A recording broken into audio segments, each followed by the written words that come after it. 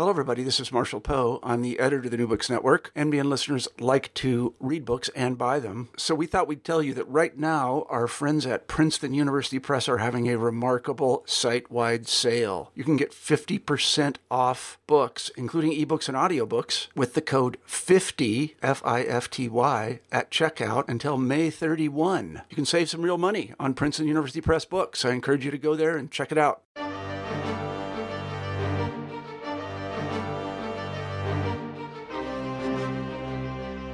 Hello, everybody, and welcome back to New Books in German Studies, part of the New Books Network. Today, we'll be talking to Dr. Brian Krim about his excellent new book, Our Germans, Project Paperclip, and the National Security State. Brian, hello, and welcome to the show. Thank you so much for having me. It's a pleasure to have you. Brian, we always like to begin these interviews by asking the author to tell us a little bit about themselves, their background. Sure. Well, I think I started out as if there is such a thing as an average graduate student.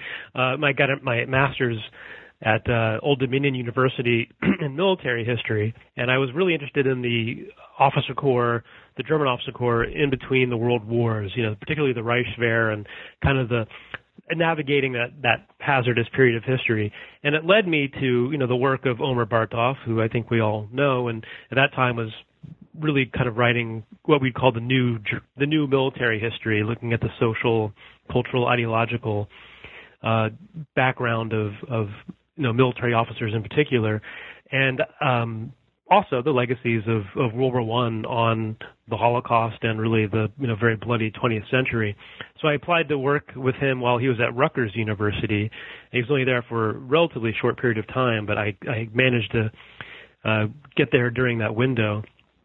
And of course, working with him influenced me greatly, particularly looking at the ideological dimensions of anti-Semitism in the German military community. So I wrote a dissertation really about veterans groups, and particularly a Jewish veterans group that responded to anti-Semitic attacks during the Weimar era.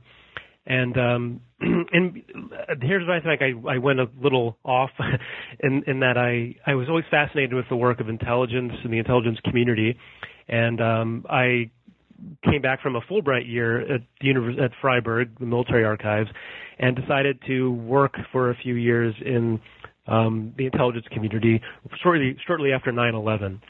And that was a very different job. It certainly taught me that historians and intelligence analysts do similar work. We have incomplete information. It's often biased, and we have to write for an audience of non-experts. But working in that environment during the Bush administration made me realize that I wanted to get back into academia, and I kind of clawed my way back, and am now very happy at the University of Lynchburg in Virginia. Yeah, I was interested to hear a little bit about how your route, because they seem like different fields, certainly from the face of it, but as you explain it, right, there are similarities. So for your current book, Project Paperclip, it's not something I think a lot of people know a lot about, but let's start with some of the background. You talk about a lot of different German scientists in this book. Could you give a brief overview of sort of the big ones, the big characters, and sort of what they're doing in Germany during the war, before the war? Sure. Yeah, I think collectively, most Americans understand there were German scientists working in the space program. I think we watched The Right Stuff, or we have an idea. But my real interest was, how did they get there? What were the moral and ethical choices made? What were the practical choices made along the way to bring really enemy combatants into the emerging military-industrial complex? So that led me to investigate Paperclip. And certainly a lot of great historians have worked on German scientists and science during the Third Reich. So my book tried to bridge these historiographies and kind of look at it as a transatlantic topic. And just for the sake of simplifying my research, what happened in 1998 to 2008 was what's called the Interagency Working Group of archivists and scholars and people like Richard Breitman, among others, got together and declassified about 8 million documents relating to the United States intelligence community, the Third Reich, and Imperial Japan, things that had been kept classified for a while. And among these documents was a cache related to Project Paperclip, including 1,500 foreign scientist case files, they were called, with amazing details about many of the people the United States recruited, their infamous backgrounds, and I couldn't do all 1,500. So what I decided to do is take a relatively well-known group, the Rocket Team, led by Wernher von Braun, and not even all of them are very well known, but certainly he was. But to take a sample of some of these 120, really, scientists and compile kind of a collective biography of them and what they were doing before the war and what they did when they came here. So I really focused on Wernher von Braun, people like Arthur Rudolph, Ernst Eckert, Wernher von Braun's brother, Magnus von Braun, and try to get a sense of how they came to be recruited and what they did on their own accord to sell themselves to the United States. But certainly during the Third Reich, they began as a private group of rocket enthusiasts that the German army, the Reichswehr, wanted to co-opt because they, of course, we know were dealing with incredible restrictions with the Versailles Treaty. So they made all kinds of these, what we call the Black Reichswehr agreements with private groups. And so a very young 20-year-old von Braun, who was almost getting his PhD at that point, came under the fold of the military and kind of stayed there throughout, World War II. And he was in his late 30s, by the time the war is coming to an end. So he's was raised essentially by the German military-industrial complex, and General Walter Dornberger was his principal benefactor. So they kind of navigated the hazards of being in the politically charged atmosphere like the Third Reich by playing along in some cases and seeking independence in others. And I found that to be kind of the basis of the Rocket Team generally, that they were amoral technocrats, and I think that's the best way to describe them. Some of them were actually very criminal and clearly ideological, but most of them, like I think a lot of German scientists, knew where their bread was buttered and played along happily until things began to fall apart. So in von Braun's case, would you describe him as one of these sort of technocrats, or was he a more committed Nazi? It's one of the great questions, and I would certainly advise people to read Michael Neufeld's 2007 biography of von Braun for kind of the definitive account of him as a man and the complexities of von Braun. But and my understanding of him and what I saw both on both sides of the Atlantic is that he was extraordinarily passionate about space travel and this obsession with rocketry.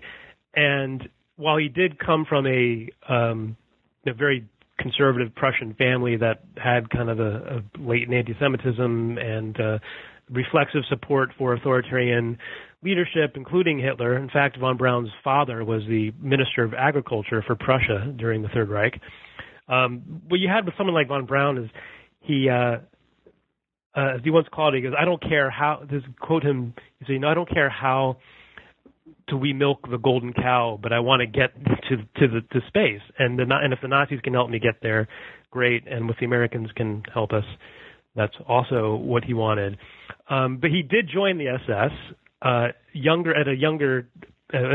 a year different than when he stated in the security interview. So he was very aware that he didn't want to come off as someone who was a party member, but he did join early, and I think he did it at the direction of Dornberger, who said this is a wise thing to do. All along the way, he doesn't show much interest in ideology, period, but he does have an ability to impress who he thinks he needs to impress to get what he wants, which is resources. And he impressed Hitler directly early on by making a video on a film, cutting together a film of what he thought rocketry could accomplish, and particularly the military aspects of it, knowing that would excite Hitler, and it did. So he got what he wanted.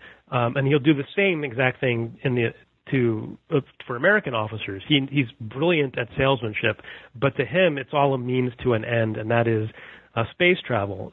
And if that's working for the military, both militaries, in order to get there, he's absolutely skilled at doing so and fine with that, I think, Faustian argument. So, okay, I think that's a good explanation of how he thinks and how a lot of these other scientists think. So the war is sort of winding down. It's 44 and 45, and the U.S. military is starting to push its way into Germany.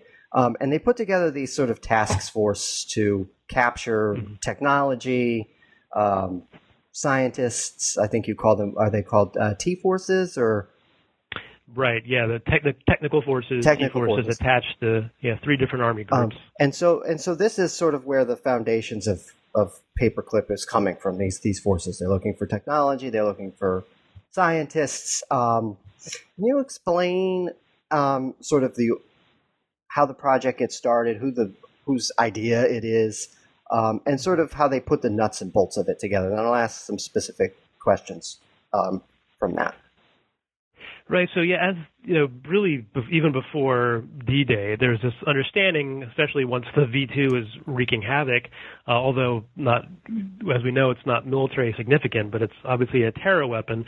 And Eisenhower particularly wanted to annihilate the bases and from where they're operating.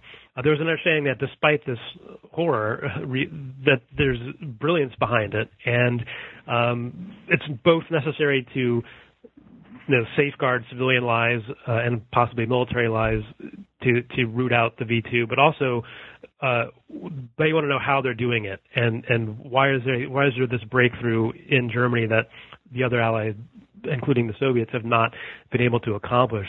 So the big problem, and always will be for the United States, is inter-service rivalry. That there's a Navy team, there's an Army Air Force team, there's a different civilian interest in acquiring German technology, and so it took a real act of Eisenhower's main office to push these things into one concerted effort. First the T-forces, and later something called Field Intelligence Agency Technical, which coordinated all of the teams that were scouring behind the lines for material, and then eventually they learned more important than the material were the scientists themselves.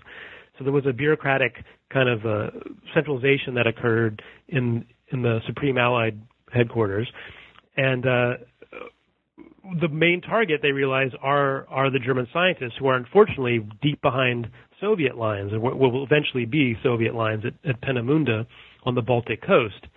But the von Braun team and the SS, who he's working for directly, want them away from the Soviets and are pushing him into the interior, where they meet up almost by accident with a regular army unit who recognizes that this is who a lot of different other people are after, and they secure them in this Bavarian ski chalet. So it's kind of a combination of both very deliberate planning to find these scientists and an accident that they wound up, in the boondocks, really, as opposed to where they were primarily up in the Baltic coast, and then also in Mittelwerk, which is in, kind of in what would be later East Germany.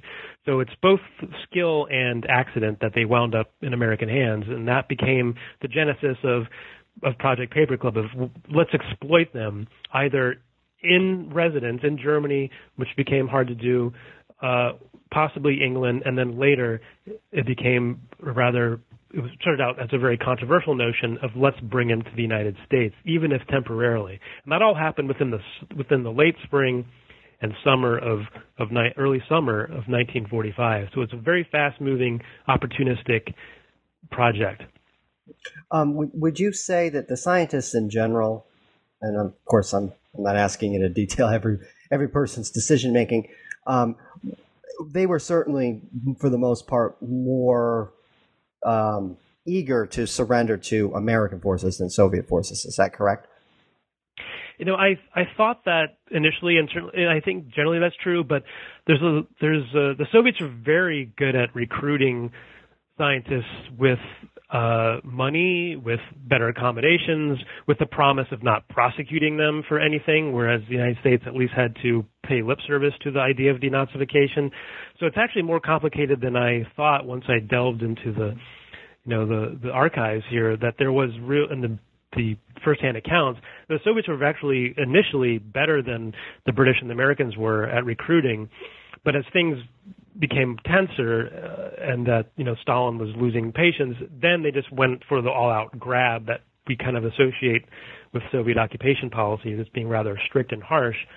So in the early, 1945, even till 47, you really had to compete with the Soviets, who were offering, in some cases, a lot more immediately anyway than what the Americans or British were willing to offer. But the problem, what happened for the rocket team is that the SS was terribly afraid of Soviet advances into, East Prussia and to the Baltic area, where the main, where the Peenemünde was located, and they started sending them trainloads of them into the interior, where they happened to be in contact with American troops. So certainly von Braun knew he wanted to work with the Americans, and saw that only because they had more money, he thought. That was this big thing, is that, well, they're never going to run out of money for us. But he also would have been perfectly willing to work with the Soviets, and many of his own team did. In fact, Helmut Gottrup, who was his kind of third in command, really, wound up running the Soviet equivalent of the rocket team for years over there. You mentioned something in your answer that I want to go back to. You mentioned that one of the things the Soviets could promise was that we weren't going to prosecute you. I wonder if you can talk about this problem, this tension for the Americans, who were particularly 45, 46, 47, still pretty geared up to prosecute war criminals, which a lot of these scientists were, and of course denazification and who's a Nazi, who's sort of a nominal Nazi. Can you talk a little bit about how they squared this? Yeah, that's the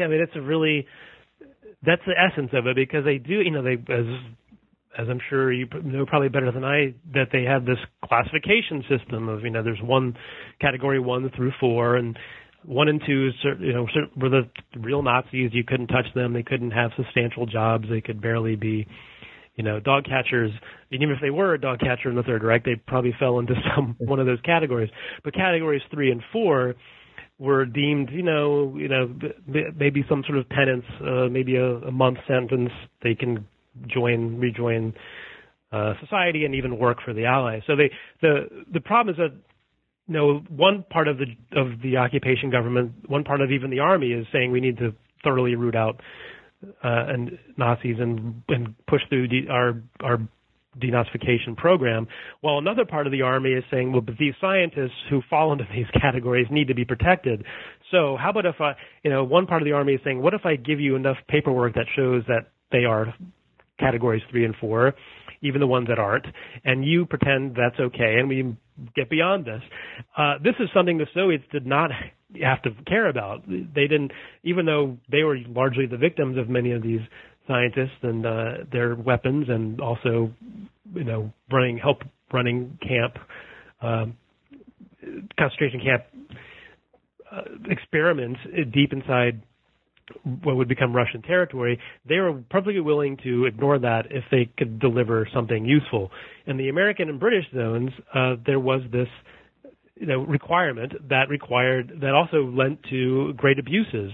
So one part of the army wasn't talking to the other, or if they did, it was under the table. And so you had, as I point out, and others before me had proven, deliberate falsification of security dossiers just to get around our own denazification policy. It wasn't like then the Germans were happy to play along and were sometimes coached on how to answer questions by American officers, helping them with their dossiers that in order to get the recruitment smoothed over.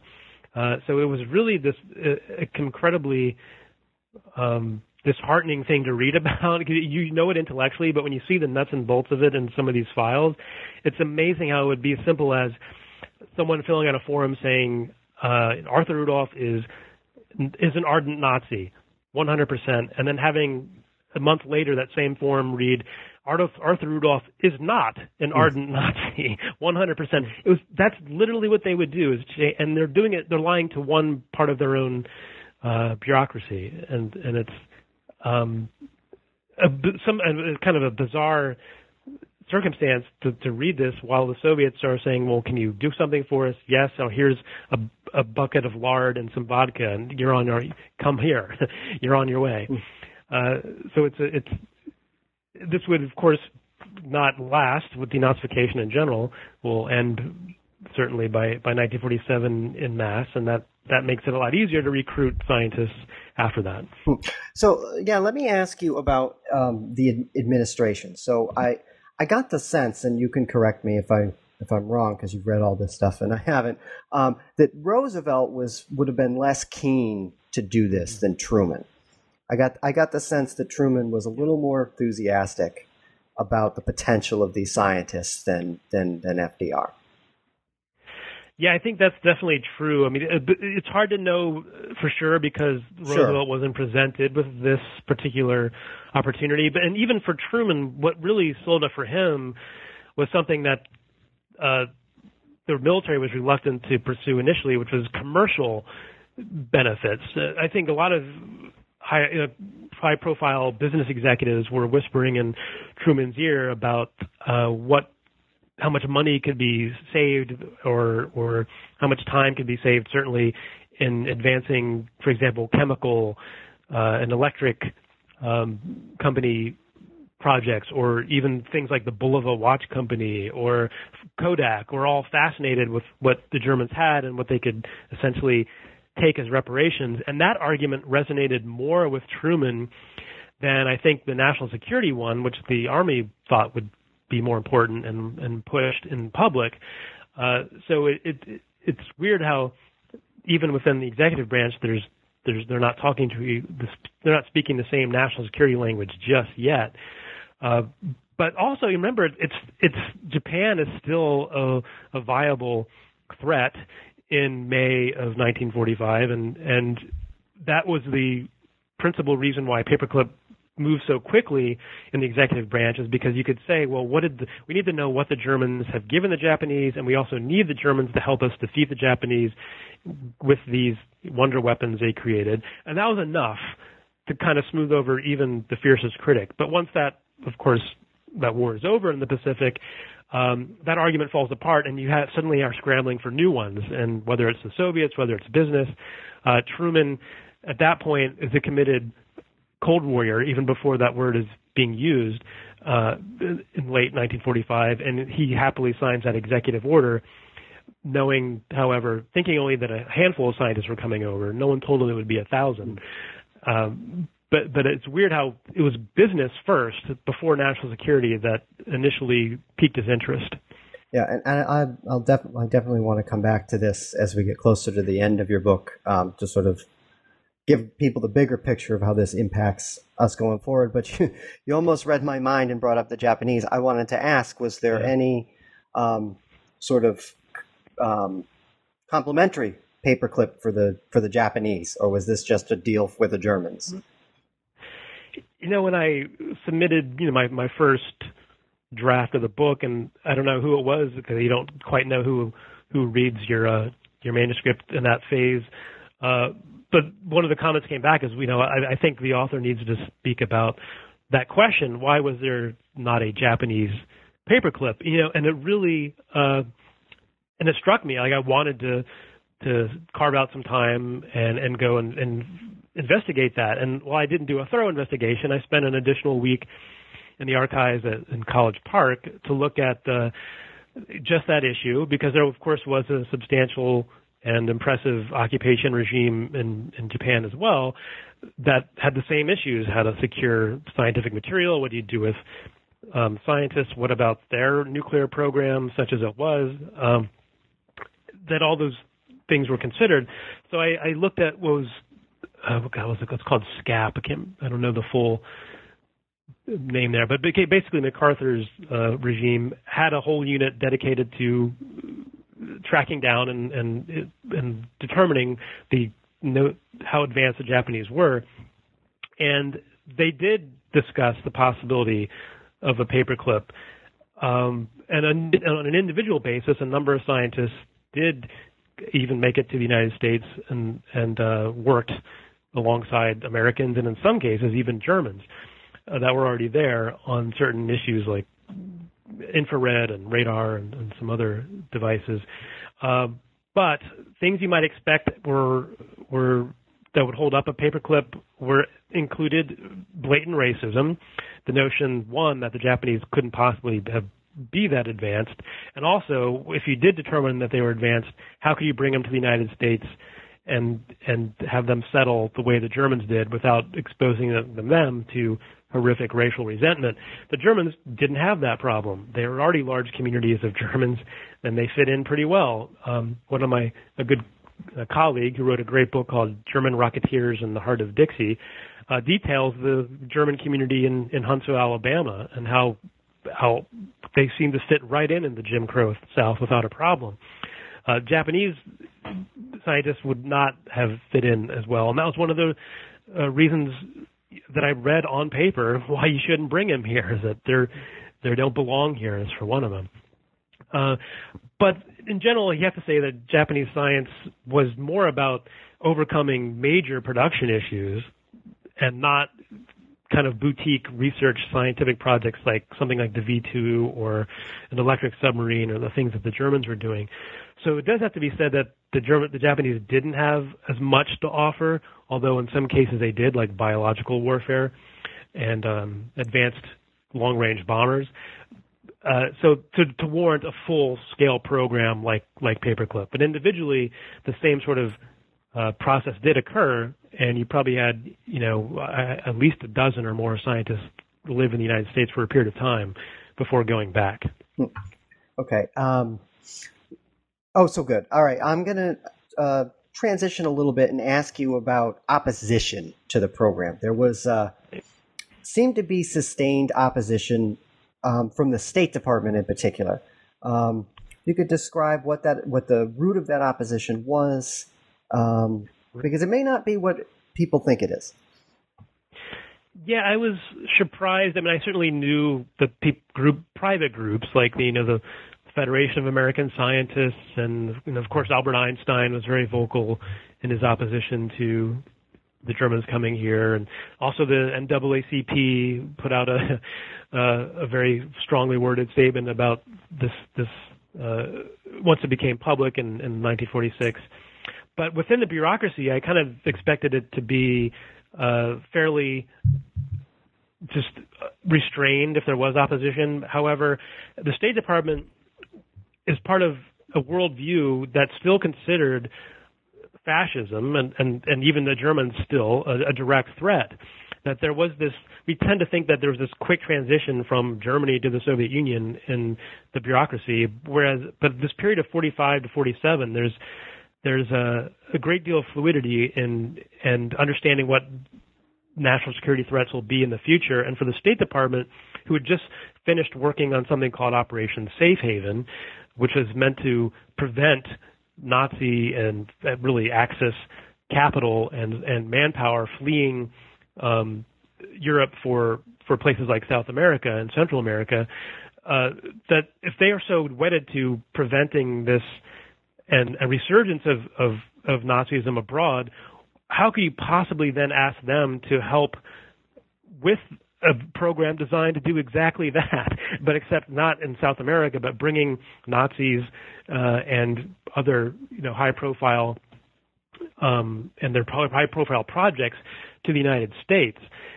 So there was a real disagreement over whether the German threat was completely done away with, and the heart of that resistance was in the State Department, who thought, one, bringing them here is a danger, but two, the notion that you're offering them citizenship as a lure,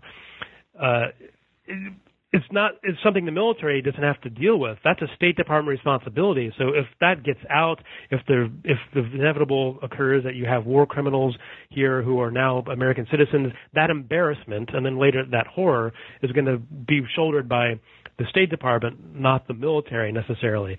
So there was a combination of moral outrage, especially among an individual I write about a great deal named Samuel Klaus, who was a Jewish State Department lawyer, and yes, he was offended as a Jew that this was happening, but more so, he was interested in preserving the integrity of the State Department, saying this is not, we have a process of vetting, and bringing Nazis here and having them violate our immigration law is something that we have to take seriously. So the opposition is both about maintaining the institutional credibility of the State Department as well as the moral outrage of asking other people to not have Nazis in their backyard, but we bring them into ours. And I found that to be an incredibly powerful and consistent argument for the opposition well into the 1950s in some cases. Now, you do talk a lot about Samuel Klaus in your book, and you describe his personality quite well and thoroughly. He's sort of prickly. But my question about Klaus is, were those on sort of who were for Paperclip, was there sort of some sort of either latent or overt anti-Semitism that, he was Jewish and sort of getting in their way? Because I know in the cases of some war crimes trials, there were Jewish interrogators, and they were often looked on by Americans with suspicion, sort of as vengeful Jews. Was that a problem for Klaus with his counterparts both in the State Department and elsewhere? Yeah, I think it definitely was, and one of the things that I detailed that was a surprise to me was that he had this pre-existing rivalry and relationship with J. Edgar Hoover, and Samuel Klaus is very kind of what we call middle-level bureaucrat, yet he's very well known to J. Edgar Hoover, who we know is, among his many faults is, raging anti-Semite. And so he demonstrated himself to be with his personality and with his kind of fierce independence. Wherever he works, Klaus tends to protect his turf pretty well and those of his colleagues, and that enrages him to, I think, causes a great deal of resentment among other bureaucracies that want to use the State Department or the Treasury or wherever he was working for their own ends. So he kind of already has a mentality of being someone who protects his turf. And when people are frustrated with him, it seems immediately they go to, well, he's Jewish. He can't possibly see this through the eyes of just the transactional nature here. That Paperclip is about preserving national security, and who cares what they did. He's just bitter about not accepting, for example, displaced persons instead of these German scientists. So it didn't take the military long to figure out that he was Jewish and then use that against him, both in pretty openly as well. They'd go before Congress and blame obstructionist Jews, and you can read the congressional testimony where those words are being used. He in his own mind, Klaus thought he was being singled out for being Jewish, and I think he's right.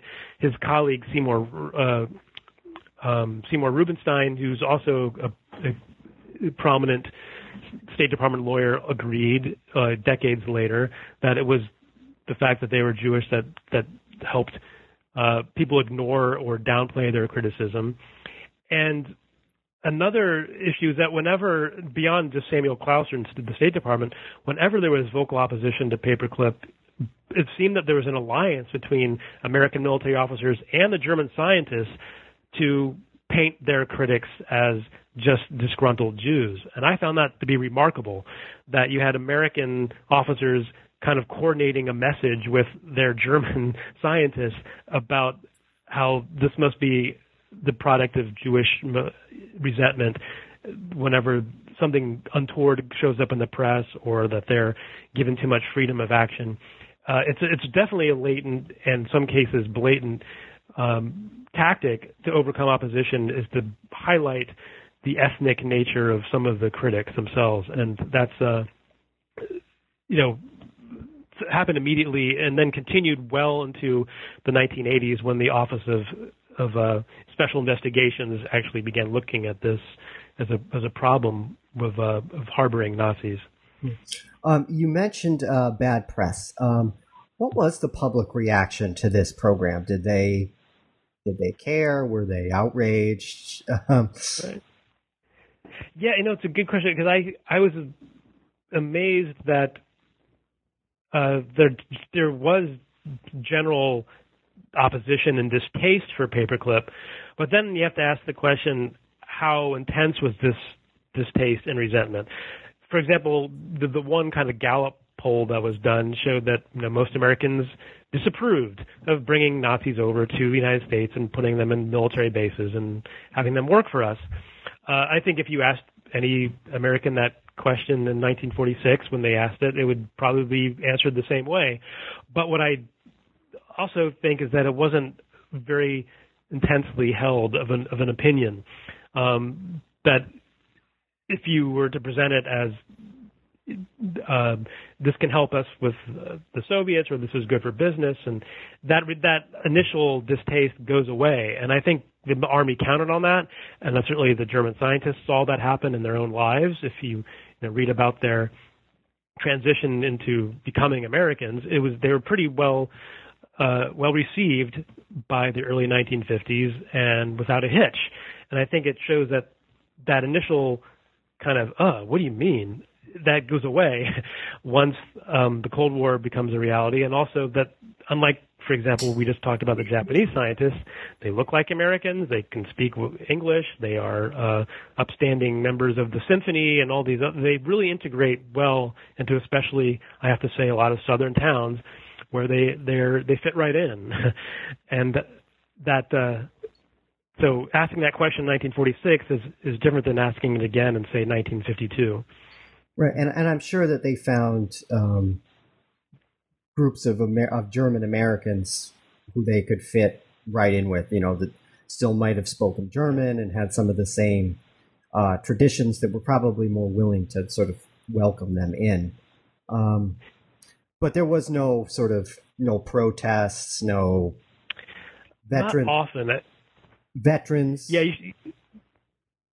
there was opposition, and I found a lot. For example, the FBI files on this were very good, much better than I think the military files. I think the military never wanted to truly investigate the repercussions of paperclip, and so you can tell that by reading their reports and files about interviews and kind of after action reports. But the FBI, even under J. Edgar Hoover's leadership, still continued to do their job and often reported a number of uncomfortable interactions between scientists and locals. And there were local branches of veterans of foreign wars, the American Legion, certainly Jewish veterans groups in and around these communities had a lot to say about it.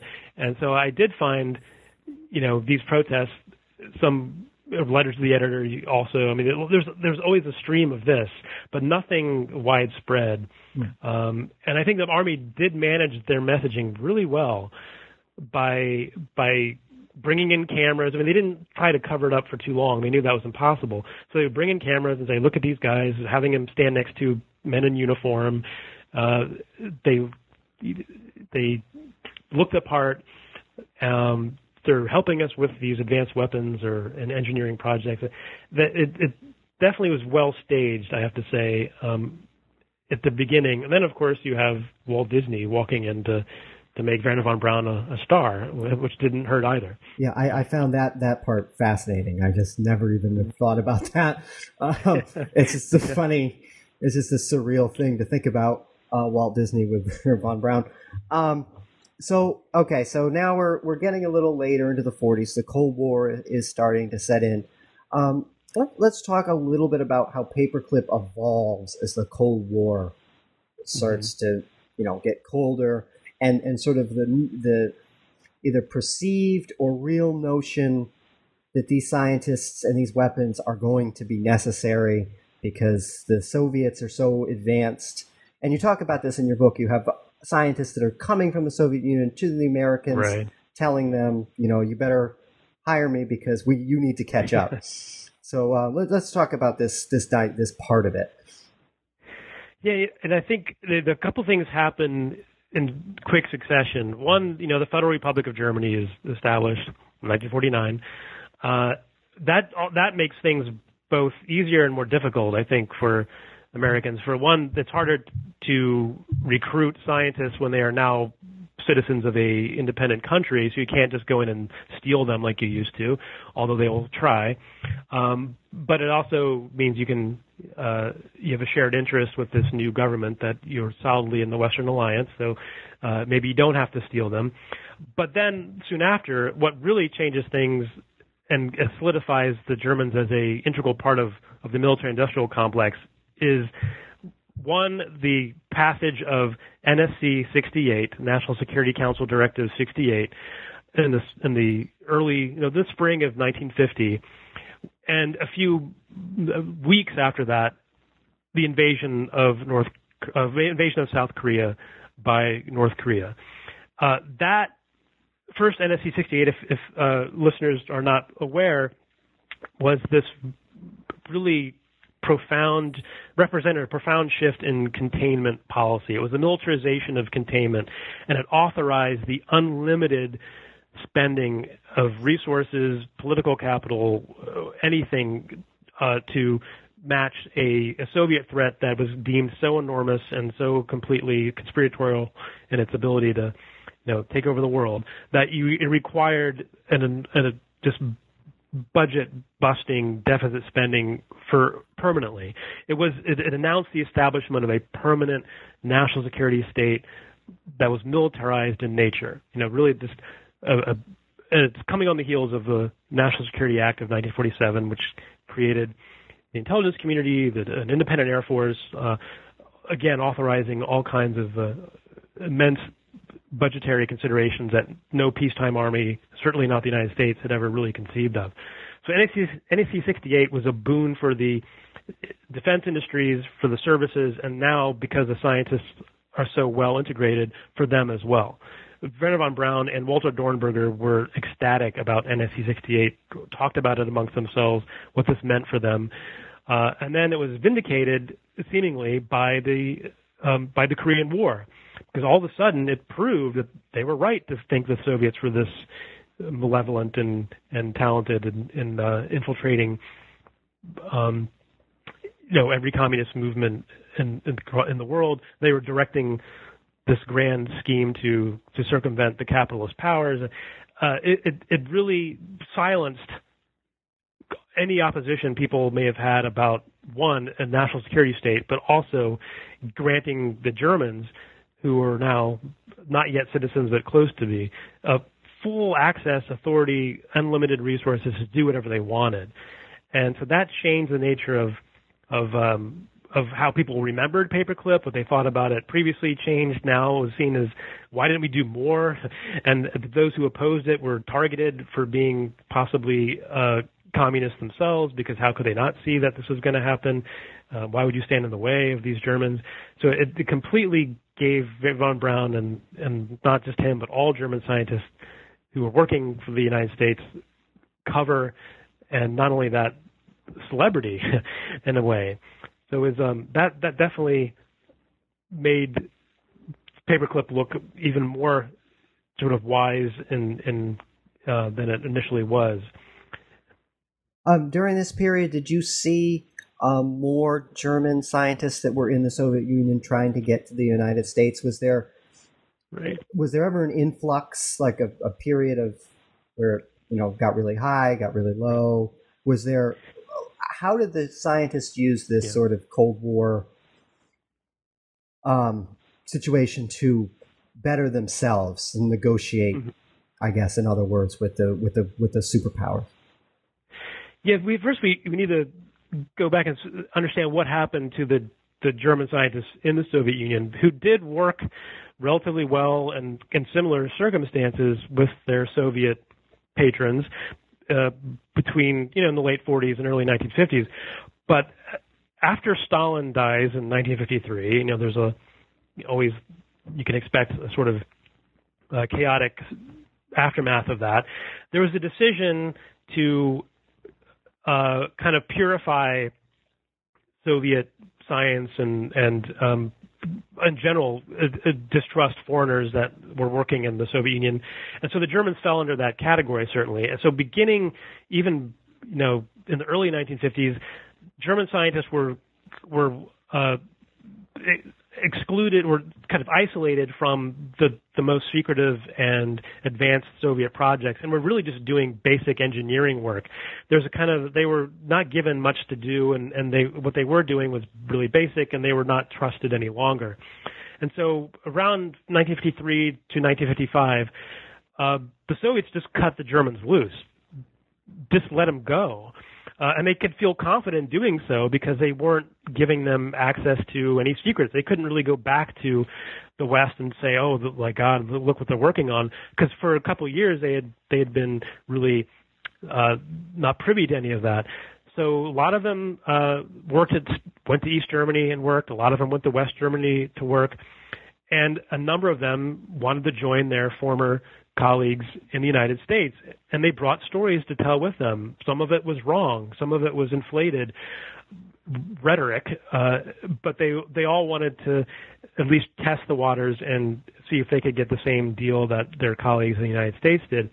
The problem was that the FBI was very suspicious of anyone coming from the Soviet Union, even if they were German now, that maybe they are double agents. So I found probably 60 or 70 scientists interviewed and debriefed, and that was knowledge they could use in the intelligence community. But very few of them were trusted enough to be given a contract the same way the von Braun team was. I mean, a few did, and only because someone like von Braun would vouch for them. But there wasn't a systematic transfer of German scientists working in the Soviet Union to the West because they had somehow become tainted. And a lot of them just wound up doing their basic engineering work either in East or West Germany. You've mentioned a couple of times this sort of burgeoning alliance between business, the military, technology, the sort of the military industrial complex that Eisenhower warned us about, and we talk about today. Let's talk about the legacy of Paperclip. Is this the legacy? Is the Paperclip and projects like it helped to create this the military complex and sort of kept it here to stay? Yeah, I like to think of my book as a first step in kind of exploring this legacy. I certainly couldn't do it all, but we all, when we write a manuscript like this, we have all these threads we want to pull even further, and soon then we're at like 200,000 words if we do that.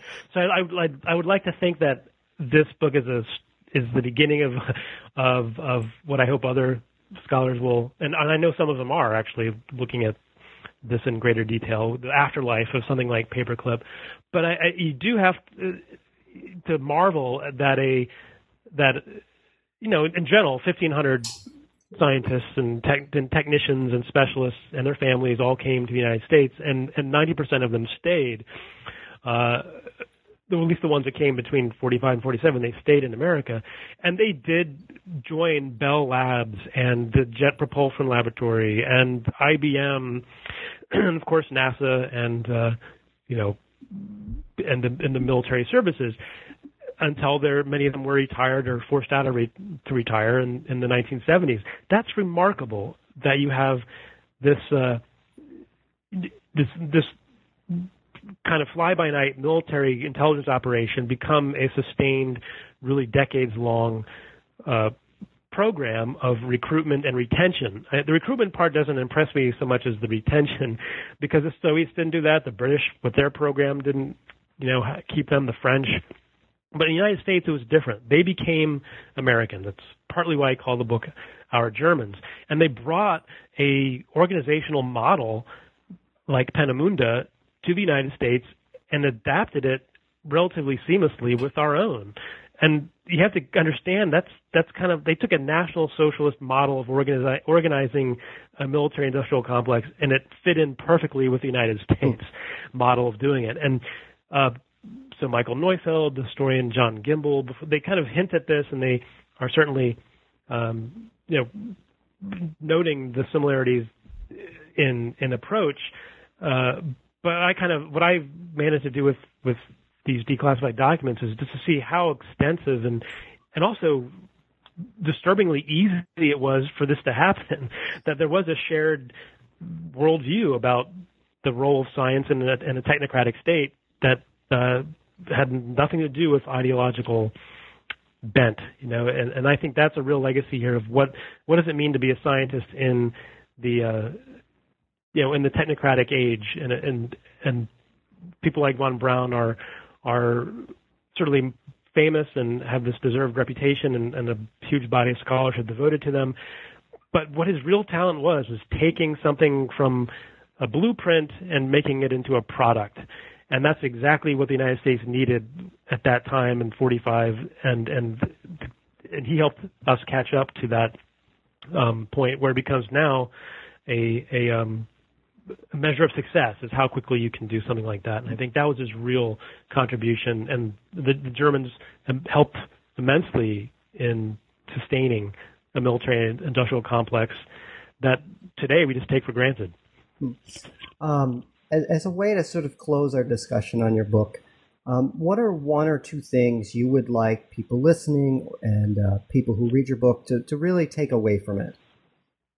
Well, one thing I really wanted to talk about is an individual I came across early on in my research, a man named Walter Jessel, who I highlight in the first chapter of the book because he was a German Jewish emigre who became one of the Ritchie boys. You probably have heard that the Ritchie boys, that Camp Ritchie, Maryland, housed about 3,000 German Jewish emigres who had come to the United States since the 1930s, and they were trained to be interrogators, trained in translation, obviously, but also really dangerous intelligence operations because they were German and they could blend in, and they were sent to do some rather dangerous missions with the American Army. And so Walter Jessel was one of these Ritchie boys.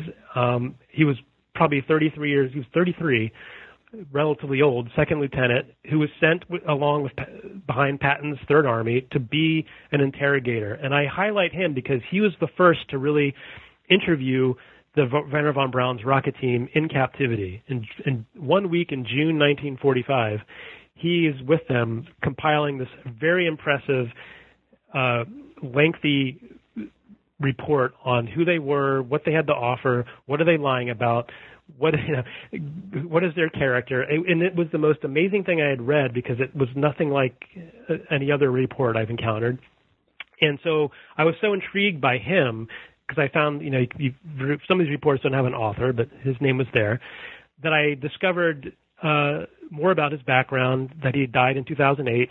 I contacted his family and told them I wanted to get a hold of anything he had from that period. They happily obliged and gave me his diary, which even gave more detail about that week in June with these rocket scientists. But he also left behind a full manuscript called Class of 31 when he was in military occupation in Frankfurt. He went back to find all of his Realgymnasium, classmates, and to find out what happened to them during the war. And he wrote a book about this journey to find out the fate of his classmates, what happened to them during the Third Reich. And it's a remarkable book, and I was so impressed with it that I had it published with Academic Studies Press and under the title Class of 31.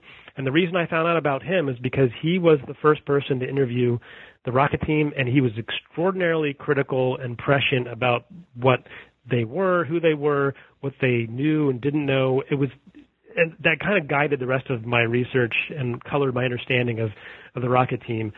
So I would hope people would focus on that part of the book as well, because he's fascinating, and maybe check out his own story he wrote in 1946, tracking down his classmates, because it's definitely a snapshot of what defeated Germany looks like in the first few months after the collapse. Yeah, no, I'll echo what you said. I had never obviously heard of him before I read your book, and I was also fascinated by him, and I actually would really like to read his book. Yeah. So before I let you go, I'd like to ask one last question. Now that this book is done, it's on the shelves, people are buying it and reading it. What are you working on now? Well, I happen to be working on what may seem completely different topic. I have an advanced contract with Rutgers University Press on a book relating to Holocaust cinema and Holocaust film and representation. So the book is called On Planet Auschwitz, Holocaust Representation in Science Fiction and Horror Film and Television. And it's kind of came out of a class that I taught, and also just my general sort of observing why there's so much Holocaust imagery in pop culture. So it's meant to be maybe an upper level undergraduate textbook, but it's deals with shows like Man on the High Castle and The Walking Dead, and so it's very different and fun. I'm about to put it to bed, I hope. But my next kind of topic related to Paperclip is on the Reinhard Gehlen organization, the infamous head of German military intelligence who wound up creating the Bundesnachrichtendienst and worked with the CIA. That same group of files that were declassified in 2008, among those are a huge cache related to Gehlen. And so starting in January, I'm going to look and see what is there and figure out what the next project might be. Well, the first project you described sounds fascinating, and I hope when it's done, you will come back and talk with us about it. I think a lot of people would enjoy hearing about it. Well, I again want to thank Brian for being on the show today. It's a great book. Again, it's called Our Germans, Project Paperclip and the National Security State. I would encourage everybody to go out and get it and read it. And Brian, again, I want to thank you. And I want to thank I want to thank everybody for listening, and we will see you all next time.